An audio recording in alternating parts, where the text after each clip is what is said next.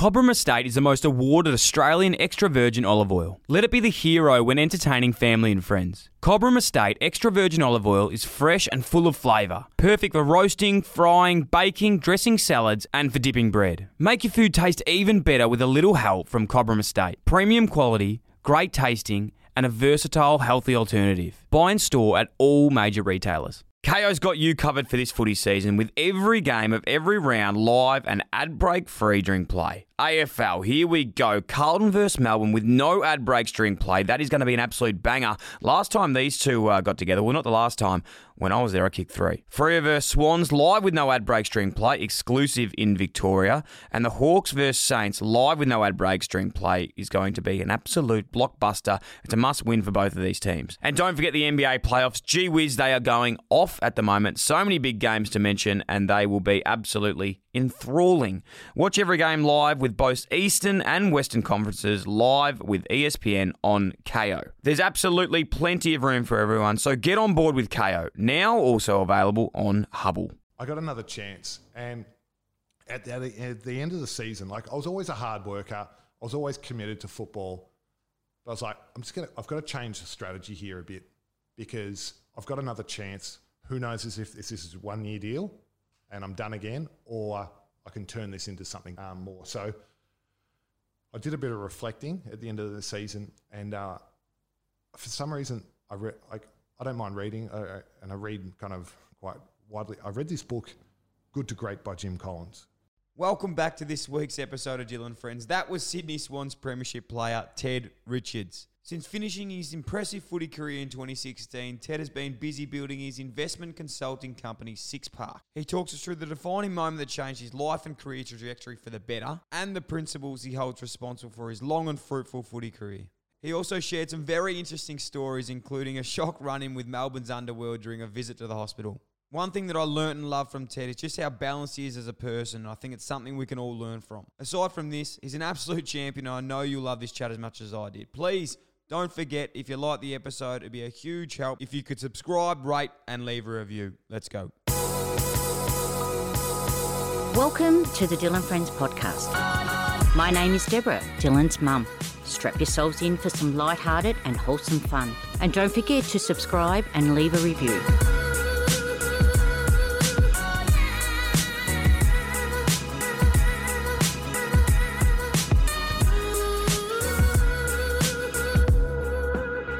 Richards, welcome to the Dylan Friends podcast. My friend, it's an absolute pleasure and honour to have you on the show. Thanks for having me, Dill. Mate, as I said off air before we were chatting, this is actually, it's a small world, so you're doing a lot well at the moment. You've been nominated for your podcast, the Richards Report, for the Best Business Podcast of 2020. So firstly, congratulations. Thanks very much, Dill. Congratulations to you too on your nomination. I believe this is your first nomination. It is. Yeah, it's not my first. You're a two-timer. A two-time. So going back to back, which says something about the quality, maybe. So did you win last year? No, I didn't. Okay. So it's just two-time nominations. Yeah. We'll get into your podcast in a bit because I do love your podcast. But firstly, at the start of the show, I like to sort of set the scene of how we know each other. But from my memories, this is probably our first time chatting, really, and it's an honour. I've been a big fan of yours for a long time. Thanks, Dill. I didn't think you'd remember this, but something actually happened on field where we crossed paths. And we shouldn't cross paths on field. We don't play a similar position. Well, we don't really play similar levels either. Yeah. You were quite a good player. No. You were playing a lot of AFL football. Let's go back to you were playing for Carlton at the time. I was playing on Jared Waite, and it was a game at the SCG, and the game was done. We were up by... That doesn't surprise me. Yeah, we were up by like 7 or 8 goals, 5 minutes to go. I'm going through the motions, and there was no one around or anything like that. And anyway, I just got winded out of nothing. Nowhere. This hand came from nowhere, just a little cheap little jab into my soft guts that weren't expecting it. And I'm down on all four. And this little weed is just kind of jogging off. And I'm like, who's that?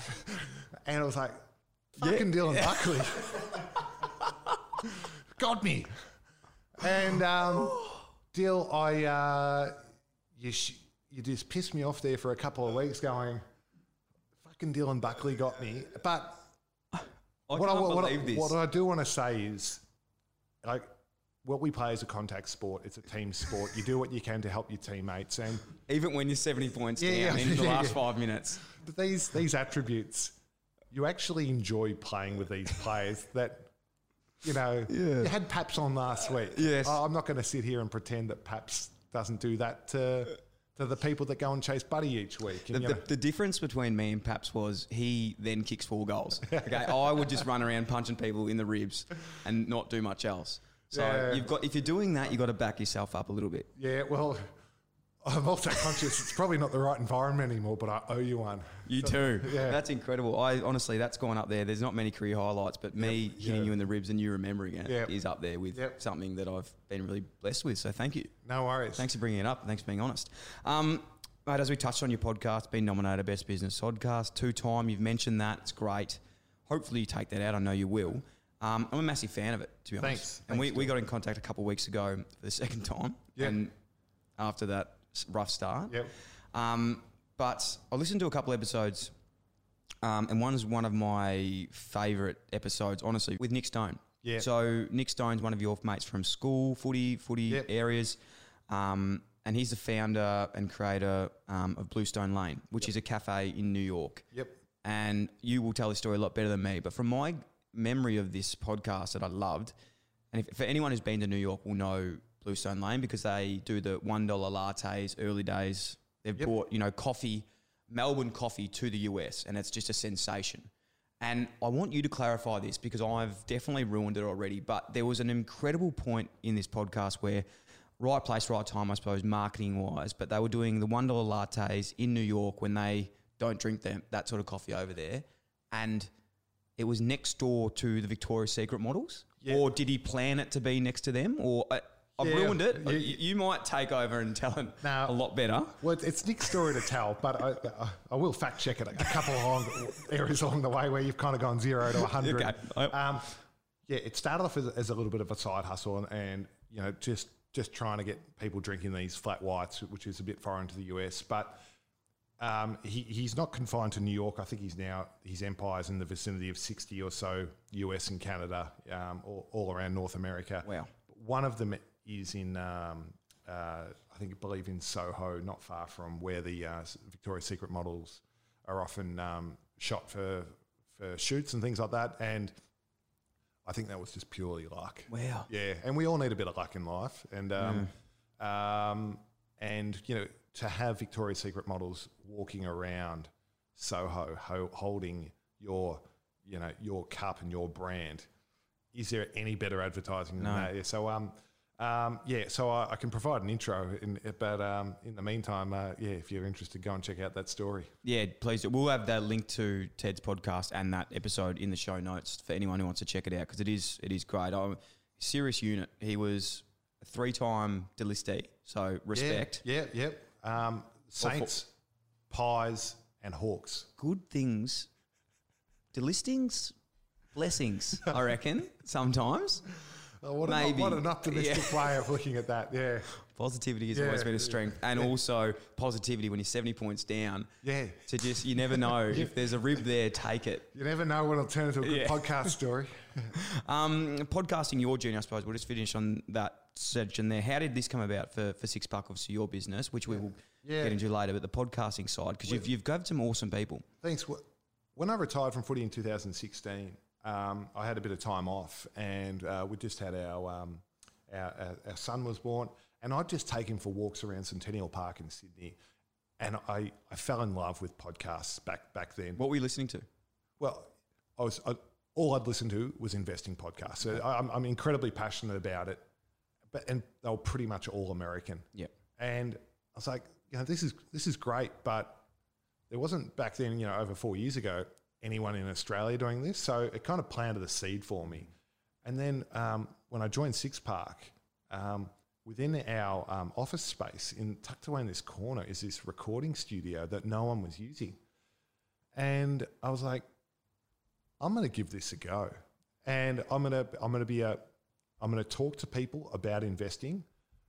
it's not me that's going to sit here and tell people what they should do. It's going to be me asking experts, people that have succeeded in their industries, the questions that they may otherwise be embarrassed to ask, or, you know, learn some life skills along the way, draw out lessons. And it's not always going to be about stocks. It's not always going to be about people that have, it's going to be unique stories in different fields. And that's how it came about. And unlike you, Dill, you know, it's incredible you punching out an episode a week, because it's actually a bit of effort goes into it. I do one episode a month, and that takes up enough of my time, but I love it. I absolutely love it. It is. And I think I said this a while back, but selfishly, I was on a podcast a couple of weeks ago, and they said, why do you love doing this? And I was like, well, so many reasons, but selfishly there's a part for me where I'm sitting down with successful people, and successful to me doesn't mean millions of dollars or ups and downs. Successful just means you've had a life story and you're learning from things. So it's like a part of it's actually just learning from other people and their things, and you realise there's no luck in success. It's every step of the way. It's like setbacks, positivity, right place, right time, but also taking opportunities. And that's just a current theme through everyone. Yeah, it's incredible, you know, the doors that it can open. I sat down with Scott Galloway once in New York for a podcast recording. Scott is a professor of marketing at NYU, and he was the one that brought down the WeWork empire from being a $46 billion valuation into a fraction of that. And I'm sitting down with him for a chat to do a podcast, and all he wants to do is talk about football and Australian football and what's going on back there. And I'm kind of having this like, what the hell's going on here? Yeah. So I do love it. Yeah, it is. Honestly, it is a special industry, I think. And when you tune into something, it's like you're choosing to listen. So it's actually you're invested in it. Yeah.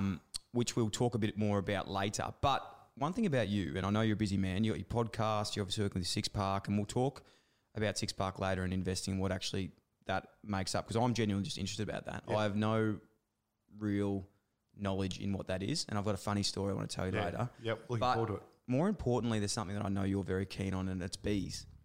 Yes, yep. You got to own your research. Yep. I do.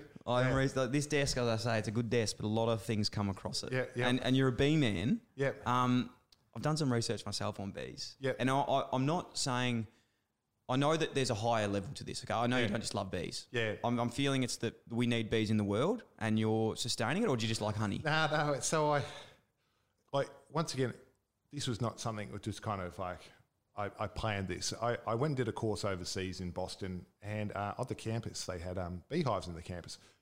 I was like, I've never seen a beehive before. I was just amazed by this, this thing. I was just kind of kept on looking at them, and I said to my wife when I got back, gee, I'd love a beehive one day, something like that. And it must have resonated, because that Christmas I got a beehive, and it's like, I'm going to set this up and I'm going to learn. Like, I had no idea, with a birdhouse, like you put a bird there and you put a house in the tree and the bird comes out of nowhere and starts living in it. When you put a beehive together, you got to put bees in it. Like they don't just fly in. So I had to go and research where you go and buy a bee. 10,000 bees from. Anyway, I apologise if you're losing listeners right now. No. So I decided I'd call the hive Beaverly Hives 90210. That's not a thing, is it? Yeah. Oh, well, it is for me when you write into it, and I just love it. First and foremost, what I love is I got a 4-year-old, a 3-year-old, yes, and I got another one on the way, and I love the fact that I'm teaching the kids where food comes from. I really enjoy that. I like the fact that it's natural, and I'm trying to help nature, but it's a flow hive, and what that means is it's got a tap on it. So like when you turn the tap on and the honey starts coming out for the first time, it's a pretty magical experience. So listen, I'm conscious I'm only talking to a small portion of your audience. It's like, how good's that? And the other 99% are like, let me go and listen back to Tom Papley. Yeah. No, seriously, I love the idea of beehive, and I think as you grow older and I suppose mature in a way, which I'm just defining what that means. I'm trying to get there. My sort of taste in food and knowing where things come from, because of of footy, you sort of do whatever they tell you. But then once you're on your own, you research things and you don't have to eat certain things anymore. Like it does make you feel a lot better inside. I can imagine there's a massive satisfaction, like growing a garden. Yeah, look at my plants. You know how good I feel when I see a new leaf out of those? Fantastic. They're looking good. I've had a crack at kombucha and stuff like that. I call it my John Kombucha after the former Port player. Anyway, we're drifting. Yeah, we are. I do point to the fact that David Beckham's gone out and got a beehive in the last year or two. Since you have. Chris Hemsworth. So I do point to my wife when she gives me crap because we now got 2 beehives because one wasn't enough, and probably won't be long before I get a third. But anyway. Last thing on the beehives, I know for a fact when you got it, you were so excited. Before the bee suit arrived, you were doing this without a bee suit and you got stung multiple times. Yeah. How bad was that? It was pretty We've bad. got a photo and it would pop up on the screen. Yeah, I got it pretty... I'm not sure if it was arrogant or just excited. Confident. Yeah, just excited. And I was opening up the beehive and doing some work, and I can remember the feeling of when the bees got under my sunglasses. And when I was like, yeah, I'm in trouble now. Yeah. That would hurt. Yeah, it was... my wife wasn't too happy about that. Okay. So beehives, tick. Suits, tick. Yep. All right, mate, let's get into your footy career. Congratulations on a great career, mate, because it is fantastic. And I love your story because it's similar to mine in no ways at all. But just the fact that we both played in Melbourne then went to Sydney, and I sort of can just bond with you over that sort I think of thing. you'd be surprised. I think I signed a lot of 1-year deals. Oh, but aren't they the best thing that have happened to you now? You look back. No, I would have loved to set me. Okay. So would have I. But I'm saying in hindsight, especially it taught you good lessons in terms of hustling and. You're right. Like you do draw a lot of satisfaction from doing hard things and Not at the time though, is it? It's more after that. Nah. But let's go there, mate, because Essendon obviously first picked up there, I think in pick 27. Yeah. Okay. Yep. And that was your first few years. How did you find it there, I suppose, and why do you think it didn't work out the way you wanted to in your first few years of AFL? I think a few reasons. Like I was always a hard worker and everything like that. When I went to Essendon, I was an Essendon fan, and I got drafted there when I was 17, and Essendon had just won the premiership. And to be honest, I think I was like part of me was just happy to be their mates. Yeah, I was like, I'm hanging around my heroes. And in hindsight, and I don't know if I had the maturity at the time, I should have had the view, I don't care who you are and what you've done, I'm taking your spot, Hurdy, or Lloydie or Scotty Lucas. And but to be honest, I was like, I just want to have a coffee with you. Yeah. So I had 5 years there, and it didn't work out. Sheeds and I got along great, like Monday to Thursday. Yeah. But when it came to match selection, Thursday night, he just didn't rate me, and I knew that I needed to move on. So that really remonstrates with me there, and I think a lot of young people, like when you first get to a club, because I was the exact same, I suppose. Carlton, go to my early days, and all I want to do is everyone's friend. Yep. And you worry about being liked, not respected. Oh, and that's perfect analogy. The biggest thing that I learned, and what transition I'm 99% sure for you as well. So you traded in end of 2005 to the Swans. Yep. How did that come about? Was that like a trade that was? There's a lot of things with trades, It's like, were you traded? Did you request a trade? Were you thrown into a deal with Essendon? Was it like could it have been a delisting, but they picked you up?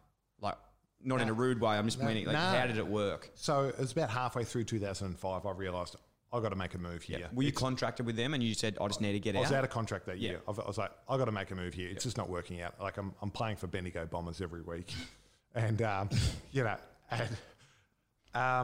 so at the end of this season, I met with other teams, and I was 22 at the time, so I was pretty keen to stay in my comfort zone, which meant staying in Melbourne.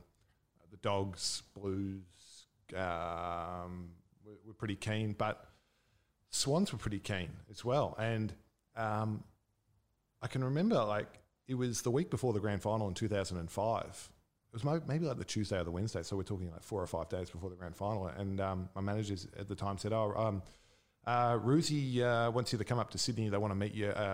meet you and introduce you to all the other coaches. And I'm like, they got a grand final in 5 days. And they're like, no, this is important to them.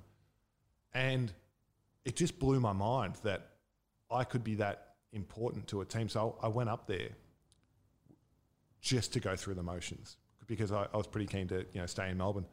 And I met with them, and it was just a day trip. And I can remember flying home that night going, I want to be a part of this club. Yeah. So when the season finished, I told Essendon, I want to be traded to Sydney. And they're like, oh, no, we'll give you a 1 year deal. And I'm like, no, you don't understand. And they're like, oh, 2 year deal? And I'm like, no, I'm out of here. It hasn't worked. And they're like, all right, we want a first round draft pick. And I'm like, I play for the Bendigo Bombers. What do you mean a first round draft pick? And I couldn't believe it. And Swans, to their credit, even though I was a VFL player, like, all right, we'll give it to you. And then Essendon, their cheek, goes, and a third round draft pick. It was this Dodoro? Yeah. This makes complete sense. You wouldn't believe it. And I think and Swans came to the party and there was like a shuffling of steak knives, in the third or fourth round pick. And I felt so embarrassed that I was like, some of the players that have gone on second round draft picks, like Ben Brown, I was like picking in the 20s or the 30s. So anyway, I went to the Swans and I got there and I was incredibly grateful for what they gave up to ensure I could get there. Yeah, no, it's what was, I suppose, I know you said you with Roosie, you met with all the coaches. What was your first impressions of them? Like, why was it so impressive? Did they say anything? Was it because as an onlooker of and a fan of footy, Swans has always been sort of my favourite team. Yep. Not that I barrack for, but you just love the way they seem to go about things. Like they get guys there, like not really yourself because you're a high pick, but you get guys on their second chance sort of thing and resurrect a career. And you hear this thing about the Bloods culture and all these things. Like, what was so impressive about them when you first met there? Like, was there something that really stood out? Yeah, there's a couple of things. Probably first was in discussions before I went there was Bruce said, "We've got a spot for you. We want you to play." Yeah. And I'd never had a conversation like that at Essendon. It was always like, and you could fit on the bench there, And so, and the plan was Mickey O'Deep in the forward line, Barry Hall roaming the 50, me kind of working wing to wing, and Ryan O'Keefe being the real workhorse forward, working right down into the back line, back and forth. So they saw me as solving a problem in the forward line, and I was like, sweet. Oh, I'm in. Like me, Mickey O, Barry Hall, Ryan O'Keefe, so that was one thing that left a mark and impression on me. And the other, which I still remember, is after the trade went through and pre-season had just started, Brett Kirk got me to stand up the front of the group because he wanted to ask me some questions, and I was like, oh yeah, whatever, Kirky. And it was, what does Essendon think of us? Do they think we're soft? And I was like, no, why do you say that? And he goes, well, do they think if they press us hard that they can overcome us? And I had no idea where this was coming from because the Swans had just won the premiership. And he was so interested in how they were perceived by other teams. And I didn't realise at the time, but if you go back 3 or 4 years from that, the perception that other teams had at the time, which was the foundation of the Bloods, which was the foundation of why they needed to address this, was if you push them, the Swans will give up. They're not resilient. They'll have a crack, but if you just keep at them, they'll give up. And I was like, shit, that conversation was like 3 or 4 years ago. You've since won the premiership and you're still fanatical about this perception. So, and that left a mark because I knew I'd come to a great club. Super impressive. And you hear so much about Brett Kirk and his sort of leadership styles. And I know there's, Adam Goods and guys, that, probably a plethora of guys that do that throughout. What made it so special, I suppose? Like I know you said then, like it was, what do they think of us? But what was it like internally, I suppose? Like you hear of these feedback sessions where it was just brutal honesty. Yeah. What were some of the things that you think made them so good? I consider myself very lucky to come into the Sydney at the end of 2005, where a lot of the hard work had been done the years before, probably most in particular Stuart Maxfield. And the line I like is a seed was planted to grow a tree under the shade of which many never sat. Well, I got to sit under that tree for a while. To answer your question, what happens at the club is the club, the players, the leadership group do not shy away from having tough, awkward conversations with individuals or groups of people about how they're perceiving, how they view their performance, their attitude, their mindset, and how they think they can get better. And it's intense because they're your mates, and it's the constant battle about like versus respect, which you touched on earlier. It's not easy, but on the most part, good things come from these conversations. If there's one thing I know about, it's clangers. Unfortunately, I was always biting off more than I could chew, thinking it's on when it's definitely not, ripping that 45, giving it a crack, and often it was an absolute disaster. The good news is, if your local club has had a recent clanger or challenge, then you can win up to $15,000 through the AAMI Clangers for Good competition. In 100 words or less, tell us how AAMI can help your club bounce back from a recent challenge. Enter now at aami.com.au/clangers for good. That's aami.com.au/clangers for good. T's and C's apply. KO's got you covered for this footy season with every game of every round live and ad break free during play. AFL, here we go. Carlton versus Melbourne with no ad breaks during play. That is going to be an absolute banger. Last time these two got together, well, not the last time. When I was there, I kicked 3. Freo versus Swans, live with no ad breaks during play, exclusive in Victoria. And the Hawks versus Saints, live with no ad breaks during play, is going to be an absolute blockbuster. It's a must-win for both of these teams. And don't forget the NBA playoffs. Gee whiz, they are going off at the moment. So many big games to mention, and they will be absolutely enthralling. Watch every game live with both Eastern and Western conferences live with ESPN on KO. There's absolutely plenty of room for everyone, so get on board with KO. Now also available on Hubble.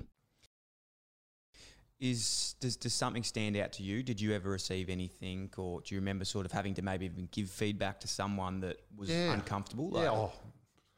Many times. I think the feedback sessions have somewhat dialed down in that it's no longer one person sitting in a chair in the middle and 40. Because for people listening out there, again, this happens at a lot of clubs, and we spoke about this earlier. So many clubs try and create culture and have these meetings, but it doesn't work everywhere. Yeah. You really need buy-in from everyone to have them. So, and how it would work is people do just sit out the front and people just, Yeah, and there's always a framework in terms of how the feedback's going to be given. It's not just, because you need to ensure that it's constructive. Yeah, constructive, and once it's given, you're then using the words "but" afterwards and go, "But yeah, you're still doing that good" and everything like that, and it kind of undoes everything you just said at the beginning. But it also wasn't just something for the young blokes and the developing team. Coaches were given feedback. Leaders, Goodsy was, given feedback. And I always struggled to give the coaches feedback. It's like, gee, I'm out of contract at the end of the year. That mortgage isn't going away. I'm very lucky to be a part of that system. Scary. Yeah, it is. I can remember, myself having those feedback sessions, especially as a young bloke. You just sort of sit there and go, wow, it's tough. And, the biggest thing, you never want to... Makes you feel sick in your gut sometimes. You feel sick. It's nearly worse giving it than sometimes receiving it, though. Let's talk about the footy then. I suppose your 2005, 2006, you get there. They've just won the flag against West Coast, which you look back now, and I actually went to that game. I went to the 05-06 both games. Yep. What's your memories, I suppose, of getting there after they've just won the flag? Then you walk up and, you've done your role there. You're playing in the team and you go into 06. First grand final you've played in. Yeah. What's your memories of that week and, I suppose, the game itself? Because it was an absolutely massive, massive game. Yeah. We had a bit of a rivalry against West Coast, so which had started before I got there. But we played them in the I believe it was the qualifying final. That was it. That was at West Coast, wasn't Yeah, it? That the famous big game with Mickey O. Into the crowd. Into the crowd. When we won that, I knew that shit was getting real, because we're going to have a home prelim. And so that win was memorable. Prelim final playing Freo at ANZ Stadium up in Sydney. I can remember with about 5 or 10 minutes to go, I'm playing full back on Aaron Sandilands. And he turns to me, because we're up by 8 goals or something like that in the last quarter, and he turns to me and goes, you're going to play in a grand final next week. And I was like, shit, I am too. Yeah, are we having this conversation now? Anyway, and then it's game day. I've kind of gone from busing to Bendigo to play for the Bendigo Bombers. 12 months before, pretty much, to the big stage. And I think it was kind of a blessing to be in Sydney, because things didn't get kind of real until we came down to Melbourne. And then you kind of realise, oh yeah, this is real, because in Sydney you can kind of just keep it going about your normal business. So unfortunately we just fell short, but to be part of an incredible experience like that was, I thought, that could be the pinnacle of my career. Am I wrong to say that game was the one where you got knocked out at the end? Yeah. So you don't remember the game at all? No. In terms of... I do remember it. Because you were on... you don't remember this, but you were on target for a Norm Smith medal. I think there might be a bit of mayo in that. No, we don't add mayo. This is straight facts. It was, a few minutes to go, and Daniel Chick, we were playing on each other, and he got me with a good tackle in the last quarter, so I was trying to get it to our forward line. And I can remember the doctor ran out to me, and he actually said to me, he goes, Ted, you're all right? And I said, leave me alone. If we win this, we're in the grand final. And back in the day... It's not funny. Yeah, I know. Yeah.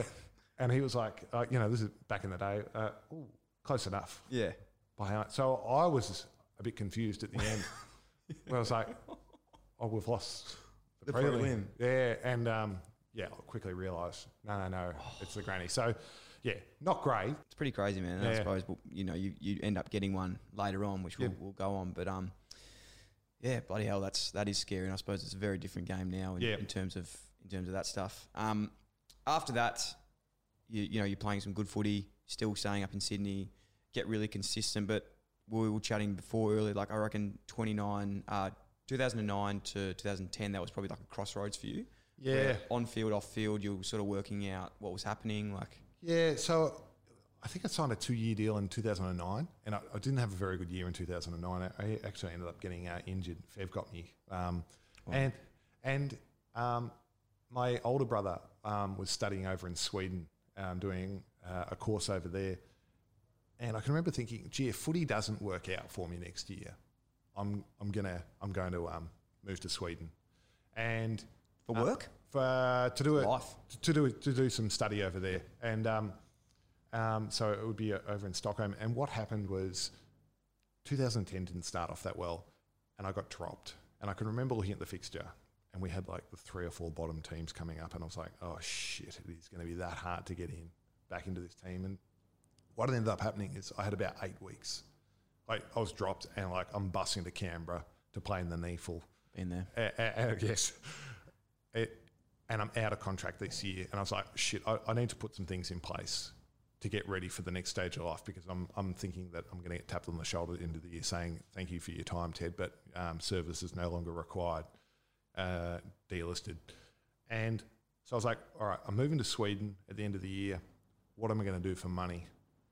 And I was like, I'm going to be, whilst I'm studying, I'm going to be a personal trainer, because, so I was like, start doing a personal training course so I can kind of get a job over there, because turns out Australian footballers aren't really relative to anything over there.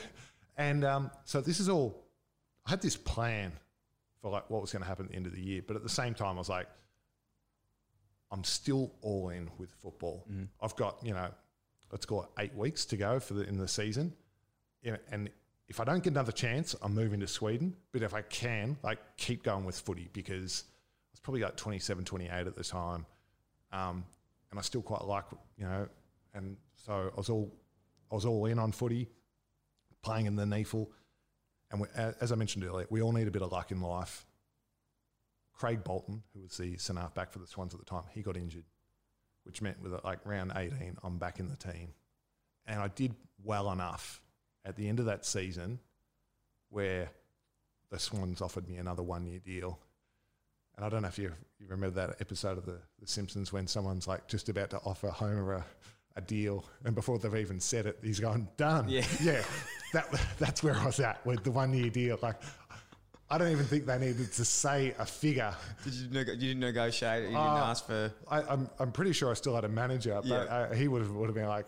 Take it. Just take it, yeah. So I got another chance, and at the end of the season, like, I was always a hard worker. I was always committed to football.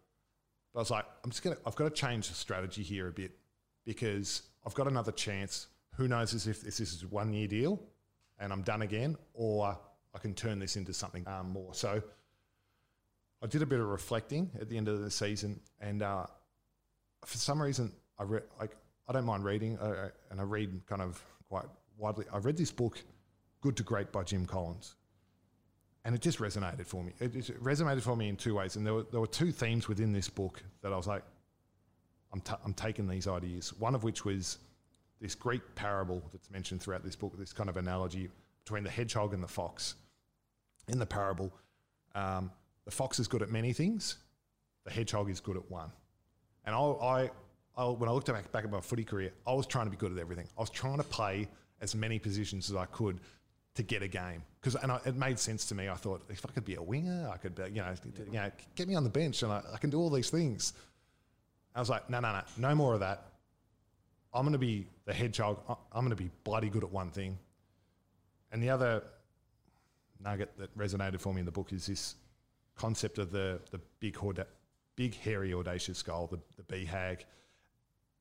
And I decided my BHAG was going to be, I'm going to be the best defender in the competition. And I wrote that down, and I'm like, I'm going to own this. And it came hard because I was bloody playing Canberra, NEAFL. And here I am telling myself I'm the best defender in the competition. So I was like, I got to get a plan for how I'm going to make this happen. I was like, I compared myself to the best defenders in the competition, like Darren Glass, Scarlett, Rutten, all these guys. And I'm like, they're bigger than me. And so I was like, as you know, Dill, off-season program. What's the thing with the off-season program? Well, you got to come back and run a PB. Yeah. At the Swans, we had this bloody 3K time trial every year, and it was like, it's the most irrelevant test for a footballer ever. I used to say to When Horse, do you ever run 3 kilometres straight on a field? I said, Horse, you're telling me to learn geography for a maths test. Yeah. I chased Nick Riewoldt from wing to wing doing repeat 150s. I'm never going like just one pace for like, anyway. So I was like, stuff the 3K test. Just put muscle on and just be a monster in one-on-ones. So that was one thing. The other thing that I recognised, I just got to believe in myself more. I got to believe in myself more, and it's so easy to say and stop it there. How am I going to do this? And I was like, I'm just going to embrace visualization. So I wrote down every Wednesday before the game, I'm going to go and sit in that chair in the park at Centennial Park, and I'm going to play the game. So I'd go to this chair in Centennial Park, and I'd sit there, and it'd take me about 40 minutes, and I'd actually find it quite stressful because I would visualise everything. I'd visualise the window down in the car, what I'm listening to in the music, getting strapped with the tape. I'm visualising my opponents, sometimes getting off to a good start and everything like that. But I would visualise myself dominating my opponent, just dominating them. Like high balls coming in, Nick Riewoldt, bang, you're out of the way. I'm taking this. And I'm not saying that's how it played out, but when it came to game day, I was like, I got this. Yeah. I've seen this. I've seen this movie before. I'm ready to go. So started 2011 and I'm like, we've got the plan, let's go with it. And kept it going. And until I'm proud to say I came 5th in the Swans Best and Fairest that year. And I was like, oh, fuck, you know, like from where I've come from. And I was like, we're going again. We're going again. Absolute discipline to this strategy. Nothing wavers. Fucking hedgehog, you know, BHAG. We're going again. And footy went to another level. 2012 at the end of the year. All Australian, second in the Best and Fairest premiership. And I kept that mindset the whole time for the rest. I think I ended up playing for like after 2010, another 6 years. So and I thought I was done. That's my plan on how I kind of got through it, and draw a lot of satisfaction from that. Mate, you should. It's honestly, yeah, it's a credit to yourself because the visualization stuff is very tough. Yeah. It's so hard to do, you know, like I tried that a lot and I think that really resonated with me in terms of the hedgehog versus the Fox. I was a fox as well. I was like, I can play half forward, I can play half back, I can play wing, I'm really good at bench, pick me. I'll just play anywhere. It's like, no, if you just fucking nail down one thing you're good at, commit to it. Yeah.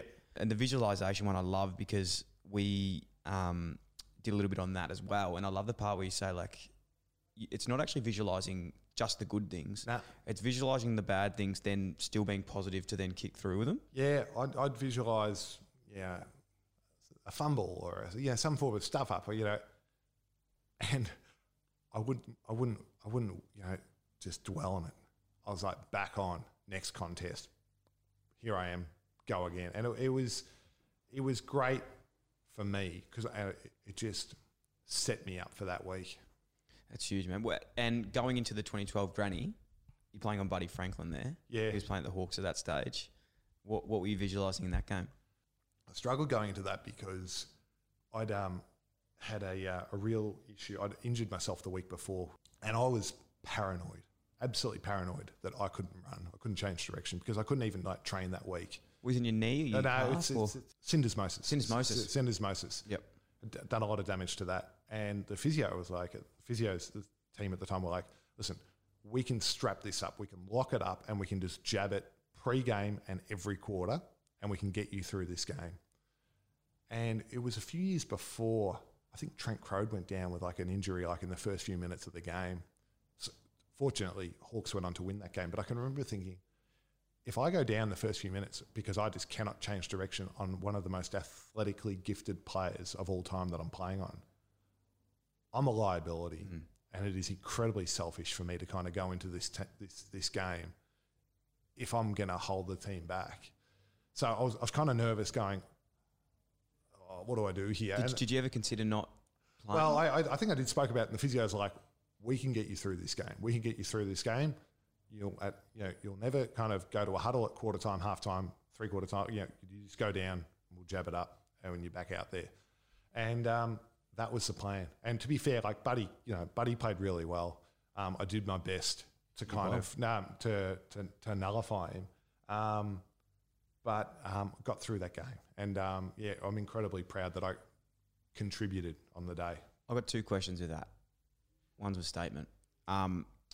Zach Dawson, I had him on the podcast a while ago, and he spoke about a similar issue. He got food poisoning the night before the 2010 grand final. Yeah. So he was in hospital the whole night on a drip. And the same thing going through his head. He's like, well, if I go out there, am I going to be a liability? And Ross Lyon came up to him before, didn't say like one word, just came up to him before the game and said, you better not fuck this up. You could lose a lot of friendships from this. And that was just before he went out. But he said it was nearly the best thing that happened because after that he knew, he's like, I've got to get through this game. Yeah. And nearly you put more pressure on that. You're probably thinking about the injury more than the actual game, so you're probably not even stressing about it. Secondly, with the visualization stuff, did you visualize healing? I don't think I was that good. No, I don't think I went that far. But I can remember like going, I'm going to do what I can here. Yeah. Like I'm not going to try and think that I'm going to be like the best. I'll focus it on my role and I'll play my role and I'll do it to the best of my ability. Mate, grand finals, I love grand finals, as every footy lover does. In grand finals, I suppose there's always those moments in a game those defining moments, I suppose, and it can be different for players in each thing, and it's often something that we don't see as a public eye. It's something that probably happens off the ball or internally something was needed to be done. Does something stick out to you in that game where you remember, that was huge. That moment was massive? Dan Hanbury did a great act. I believe it was the first quarter where he kind of ran back with the fight a bit, and Roughhead got him pretty solid, but Hannahs didn't shirk the contest. And I can remember going, we are in here. Like it's only little things, but I can remember like here is this young kid giving everything he's got, and you just want to support it and play your role too. To answer your question, that'd be one. That was a huge mark, wasn't it? Back with the flight, cleaned up. Yep, and got back up on with the show. Quickly, just on footy as well, I think this would be interesting. You're talking about playing on these big guys. Who were some of your toughest opponents? It's normally the forward that's playing. It's got in a good team that's got a great midfield. So let's look at Nick Riewoldt and his career. Nick, I don't know, probably played for 17 or 18 years or something, but for portions of that career, Nick had a phenomenal team around him and was just getting it down. And for other portions of Nick's career, let's say the midfield wasn't too great, especially towards the end when Saints were more down the bottom of the ladder.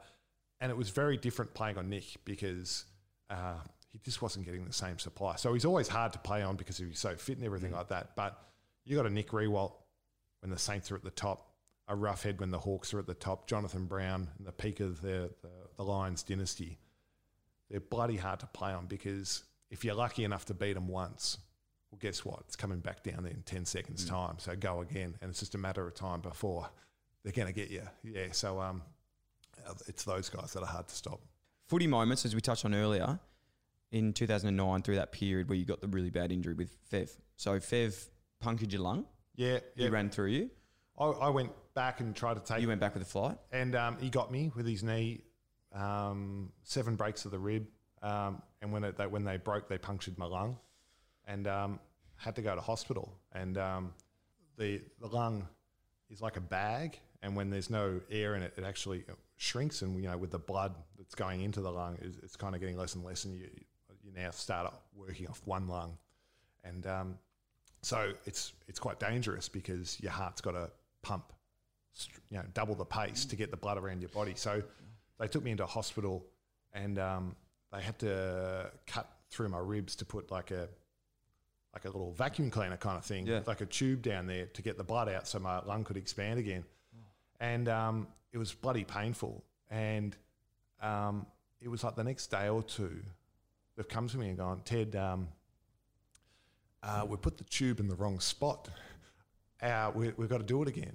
And I was like, what? Do you have to be awake while they're doing this? Yeah, you've got to be awake while you're doing it. So you've just got to hold your arm up, and like they cut through your ribs and put this little pipe in.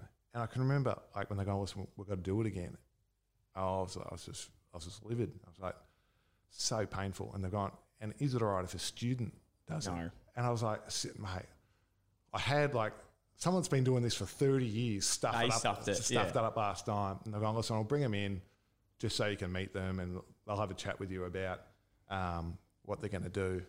And in walks the most attractive German surgeon. She was stunning. And I was like, yeah, we've all got our ego.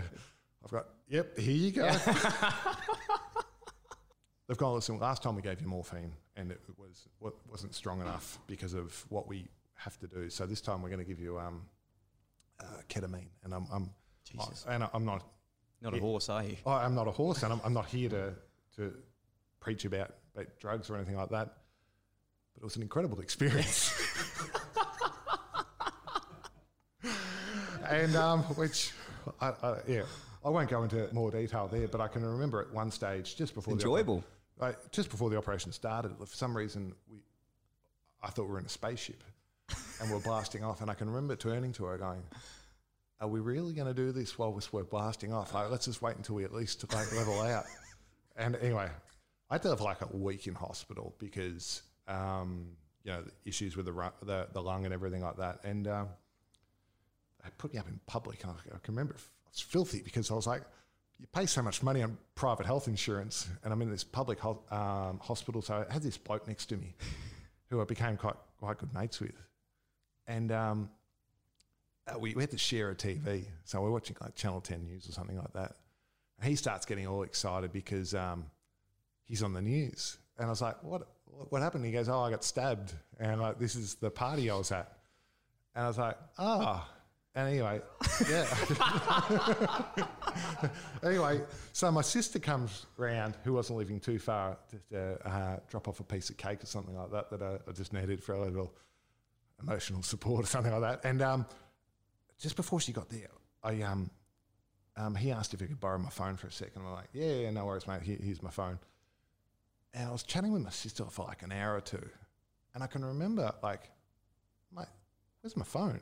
I was like, pulled the curtain back. I went, mate, give me my phone back. Like, he's still on the phone. So I got the phone back. And I could hear, like, I pulled the curtain back because I was filthy with him. I'm like, I had a look at the phone number, and he'd been making these international calls. And I'm like, oh my God, come on, mate. Like, he starts, I could hear him crying. I could hear him crying on the other side of the curtain. And I'm like, you're shitting me because, like, you've obviously been calling people overseas on my phone. I'm trying to do something nice. It's probably the days as well when it wasn't as cheap. Yeah. And I got a bloody vacuum cleaner plugged into my rib, and my lung. And so I pull the curtain back and I go, all right, what is it? What's the matter? And he's like, I just found out that the bloke that stabbed me is going to come back and get me. And I'm like, oh shit, I don't need this right now.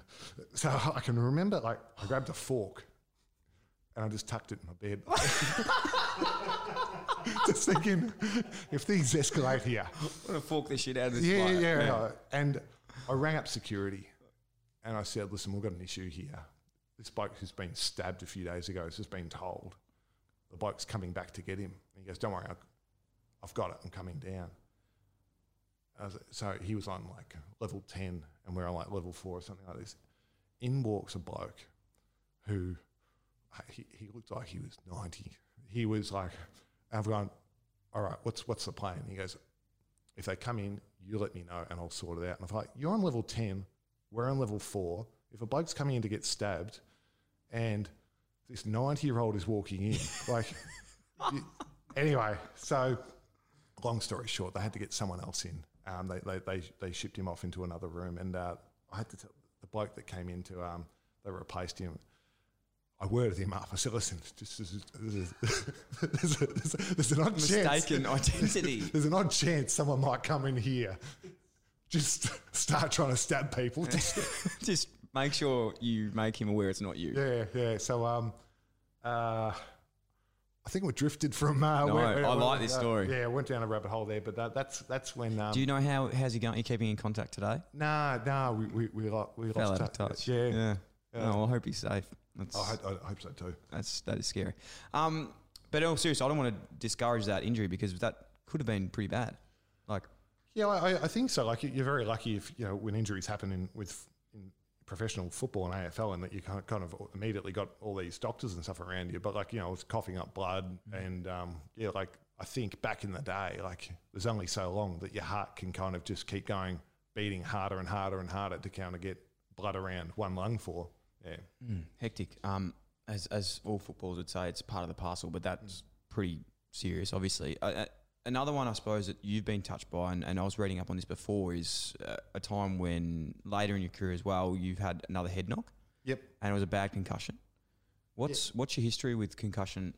The unfortunate issue with a concussion, say, compared to breaking a bone is, you can get an X-ray when you break a bone in your arm or whatever, and they can say, yeah, you got a broken bone there, let's fix that. With concussion, it's just a bit more unknown. So, fortunately, like, unlike other players that have had some concussions that have had lingering effects, I'm fine. There's never. I wouldn't imagine there's ever something like a good concussion or anything like that. It is a scary thing, and I suppose even in my point of view, like, I had a concussion one day, and it was my last year of footy, and it was one of those ones where it was like a delayed concussion. Oh, yeah. And I was totally fine. But then like 2 days later, and it wasn't ketamine, but I was feeling like I was behind. Yep. It's like, fuck, this is scary. It's Yep. a really scary thing. And I think it does deserve more. And I know now it's getting a lot of people looking at it, and how we touched on earlier how, like, you know, when you got concussed early days, but now you look at these Yep. times and how We need to be important it is. cautious with it. Yeah, it's spot on. Mate, let's talk about the transition out of footy and your time, I suppose, through your career. You said you studied for 15 years. It's Yeah. I took one semester off over that 15 years. And so pretty much every year you played besides that you Yep. studied. Yep. What did that do for you mentally? Do you think it helped? Yeah, Obviously. I think it's quite across the industry, this kind of this fear of failure, and people just kind of always think that they're kind of one game or 1 year away from getting cut. So for me, I never felt like I was going to be someone that had a long career, but I always just wanted to have things in place as best I could if I did get cut, that I could get on with the next chapter of my life. So I did a Bachelor of Commerce, and I'm not going to sit here and try and pretend I'm like some model student. Like, I failed subjects. I even met with the Unsatisfactory Progress Committee, but yeah, I chipped away at it. Like, I found it hard. I had to sacrifice, but I got there. And then after that, I was like, you know what? I think this kind of works pretty well with footy and studying. So I did a master's in applied finance, and I ended up working part-time the last 6 years of my footy career. Is that in the field that you're in now? Obviously, you've got you're owning your own business now, an owner at Six Park. Yep. Talk us through a little bit about that, because we were chatting about this earlier. It's something that I'm very unfamiliar with. Yeah. And it's almost daunting for me as a young man talking about investing. Yeah, I worked under a fund manager studying stocks the last 6 years of my footy career, and was going to go down that path after football. And I had a mutual friend that set us up for a coffee just to have a chat about what's been going on. He was telling me about what he's building to provide advice, investment management online that is low cost. And there was Six Park, and it just resonated for me in so many ways, because it is the advice, the management, and this human overlay where he's building out this incredible team, which is chaired up by his co-founder Brian Watson, that sat on the board of Guardians for the Australian Future Fund, and also chaired up JP Morgan. Lindsay Tanner, the former finance minister that listeners may be aware of, is a former chairman of Essendon, and Mark Nicholson, who now sits on the investment committee too, who headed up an investment division of the World Bank.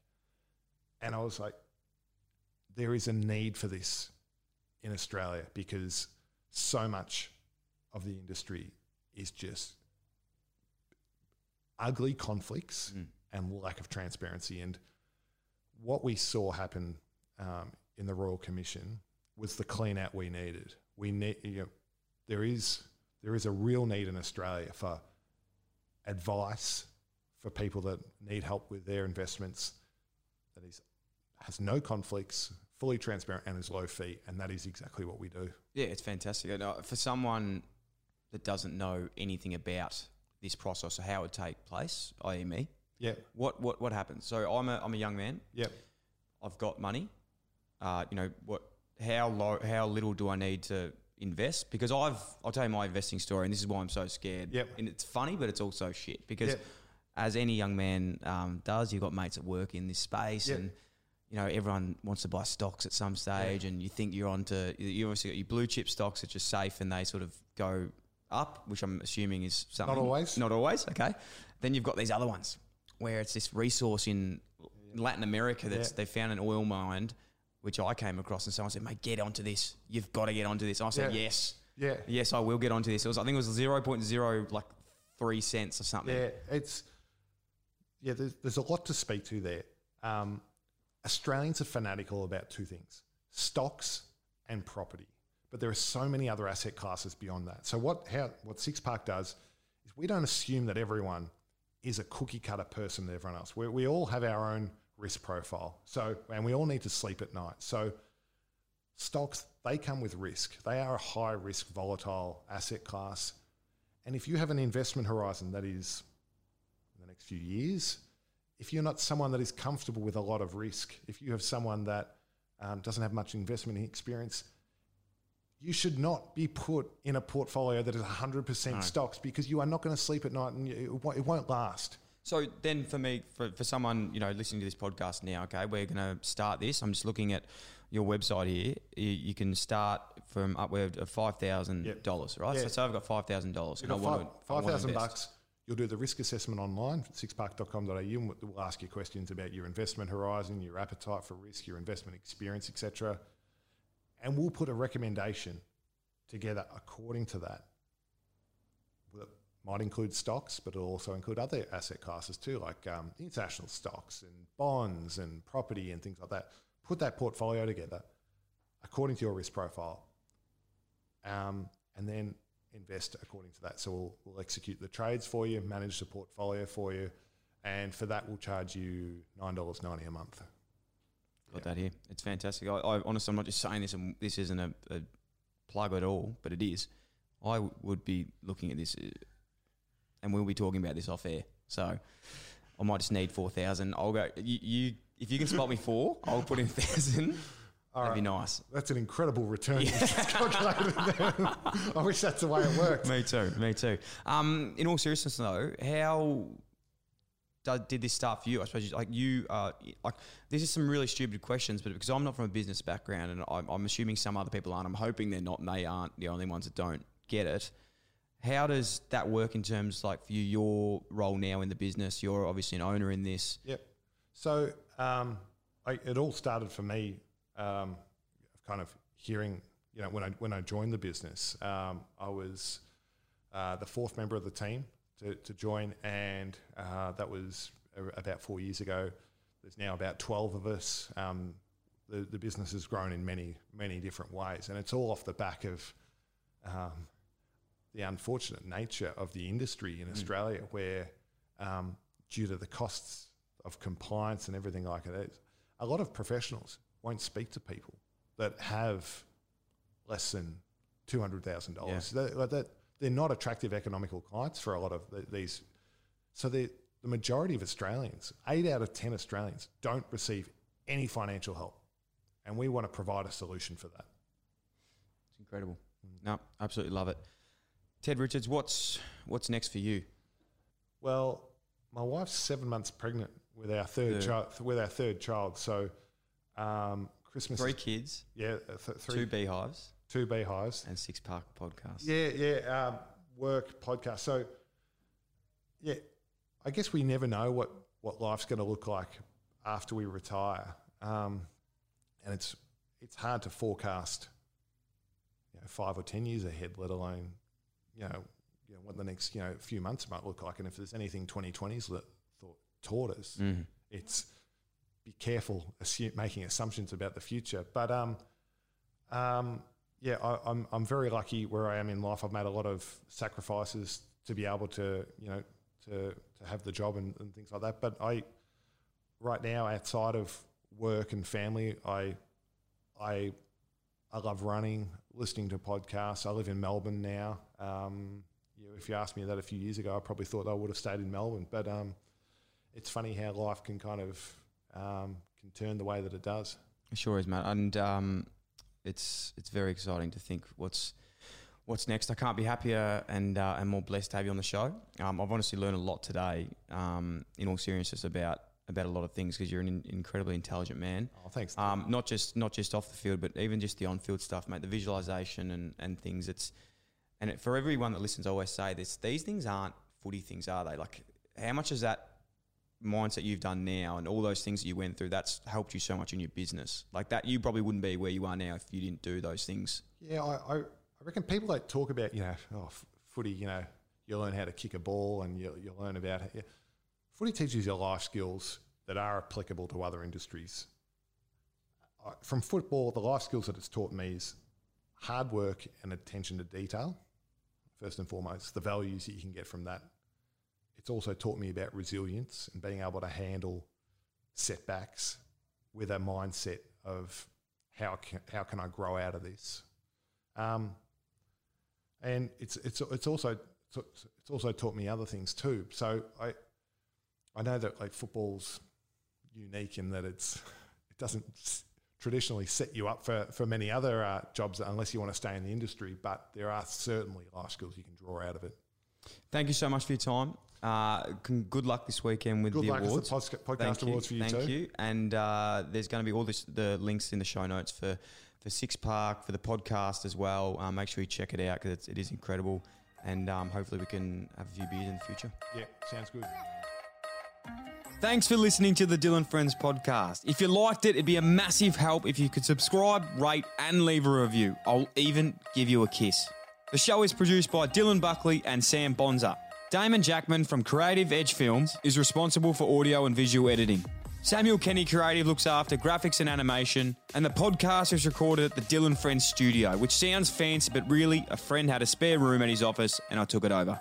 If you'd like to get in contact to suggest a guest or advertise with the Dylan Friends podcast, you can email us at inquiries@dylanfriends.com, which will also be in the show notes. Thanks so much for tuning in.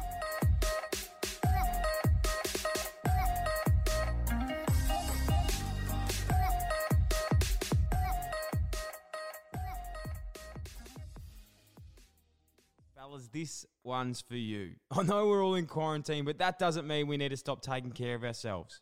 We've all been guilty of letting things slide of late, but in saying that, it's time to get back on track. And that means being well groomed. Dylan Friends this week is brought to you by Manscaped, who is the best in men's below-the-belt grooming. Manscaped offers precision-engineered tools for your family jewels. Manscaped has only just launched in Australia, so now you can be one of the first to experience their life-changing products here in Australia. Water-resistant, 90-minute shaves, and LED lights, just to name a few specs. We've all heard some horror stories of not using the right products, so let's look after ourselves with Manscaped. You'll be a new man. So jump on board, get 20% off plus free shipping with the code DIL123 at manscaped.com. The link will be in the show notes. KO's got you covered for this footy season with every game of every round live and ad break free during play. AFL, here we go. Carlton versus Melbourne with no ad breaks during play. That is going to be an absolute banger. Last time these two got together, well, not the last time. When I was there, I kicked 3. Freo versus Swans, live with no ad breaks during play, exclusive in Victoria. And the Hawks versus Saints, live with no ad breaks during play, is going to be an absolute blockbuster. It's a must-win for both of these teams. And don't forget the NBA playoffs. Gee whiz, they are going off at the moment. So many big games to mention, and they will be absolutely enthralling. Watch every game live with both Eastern and Western conferences live with ESPN on KO. There's absolutely plenty of room for everyone, so get on board with KO. Now also available on Hubble.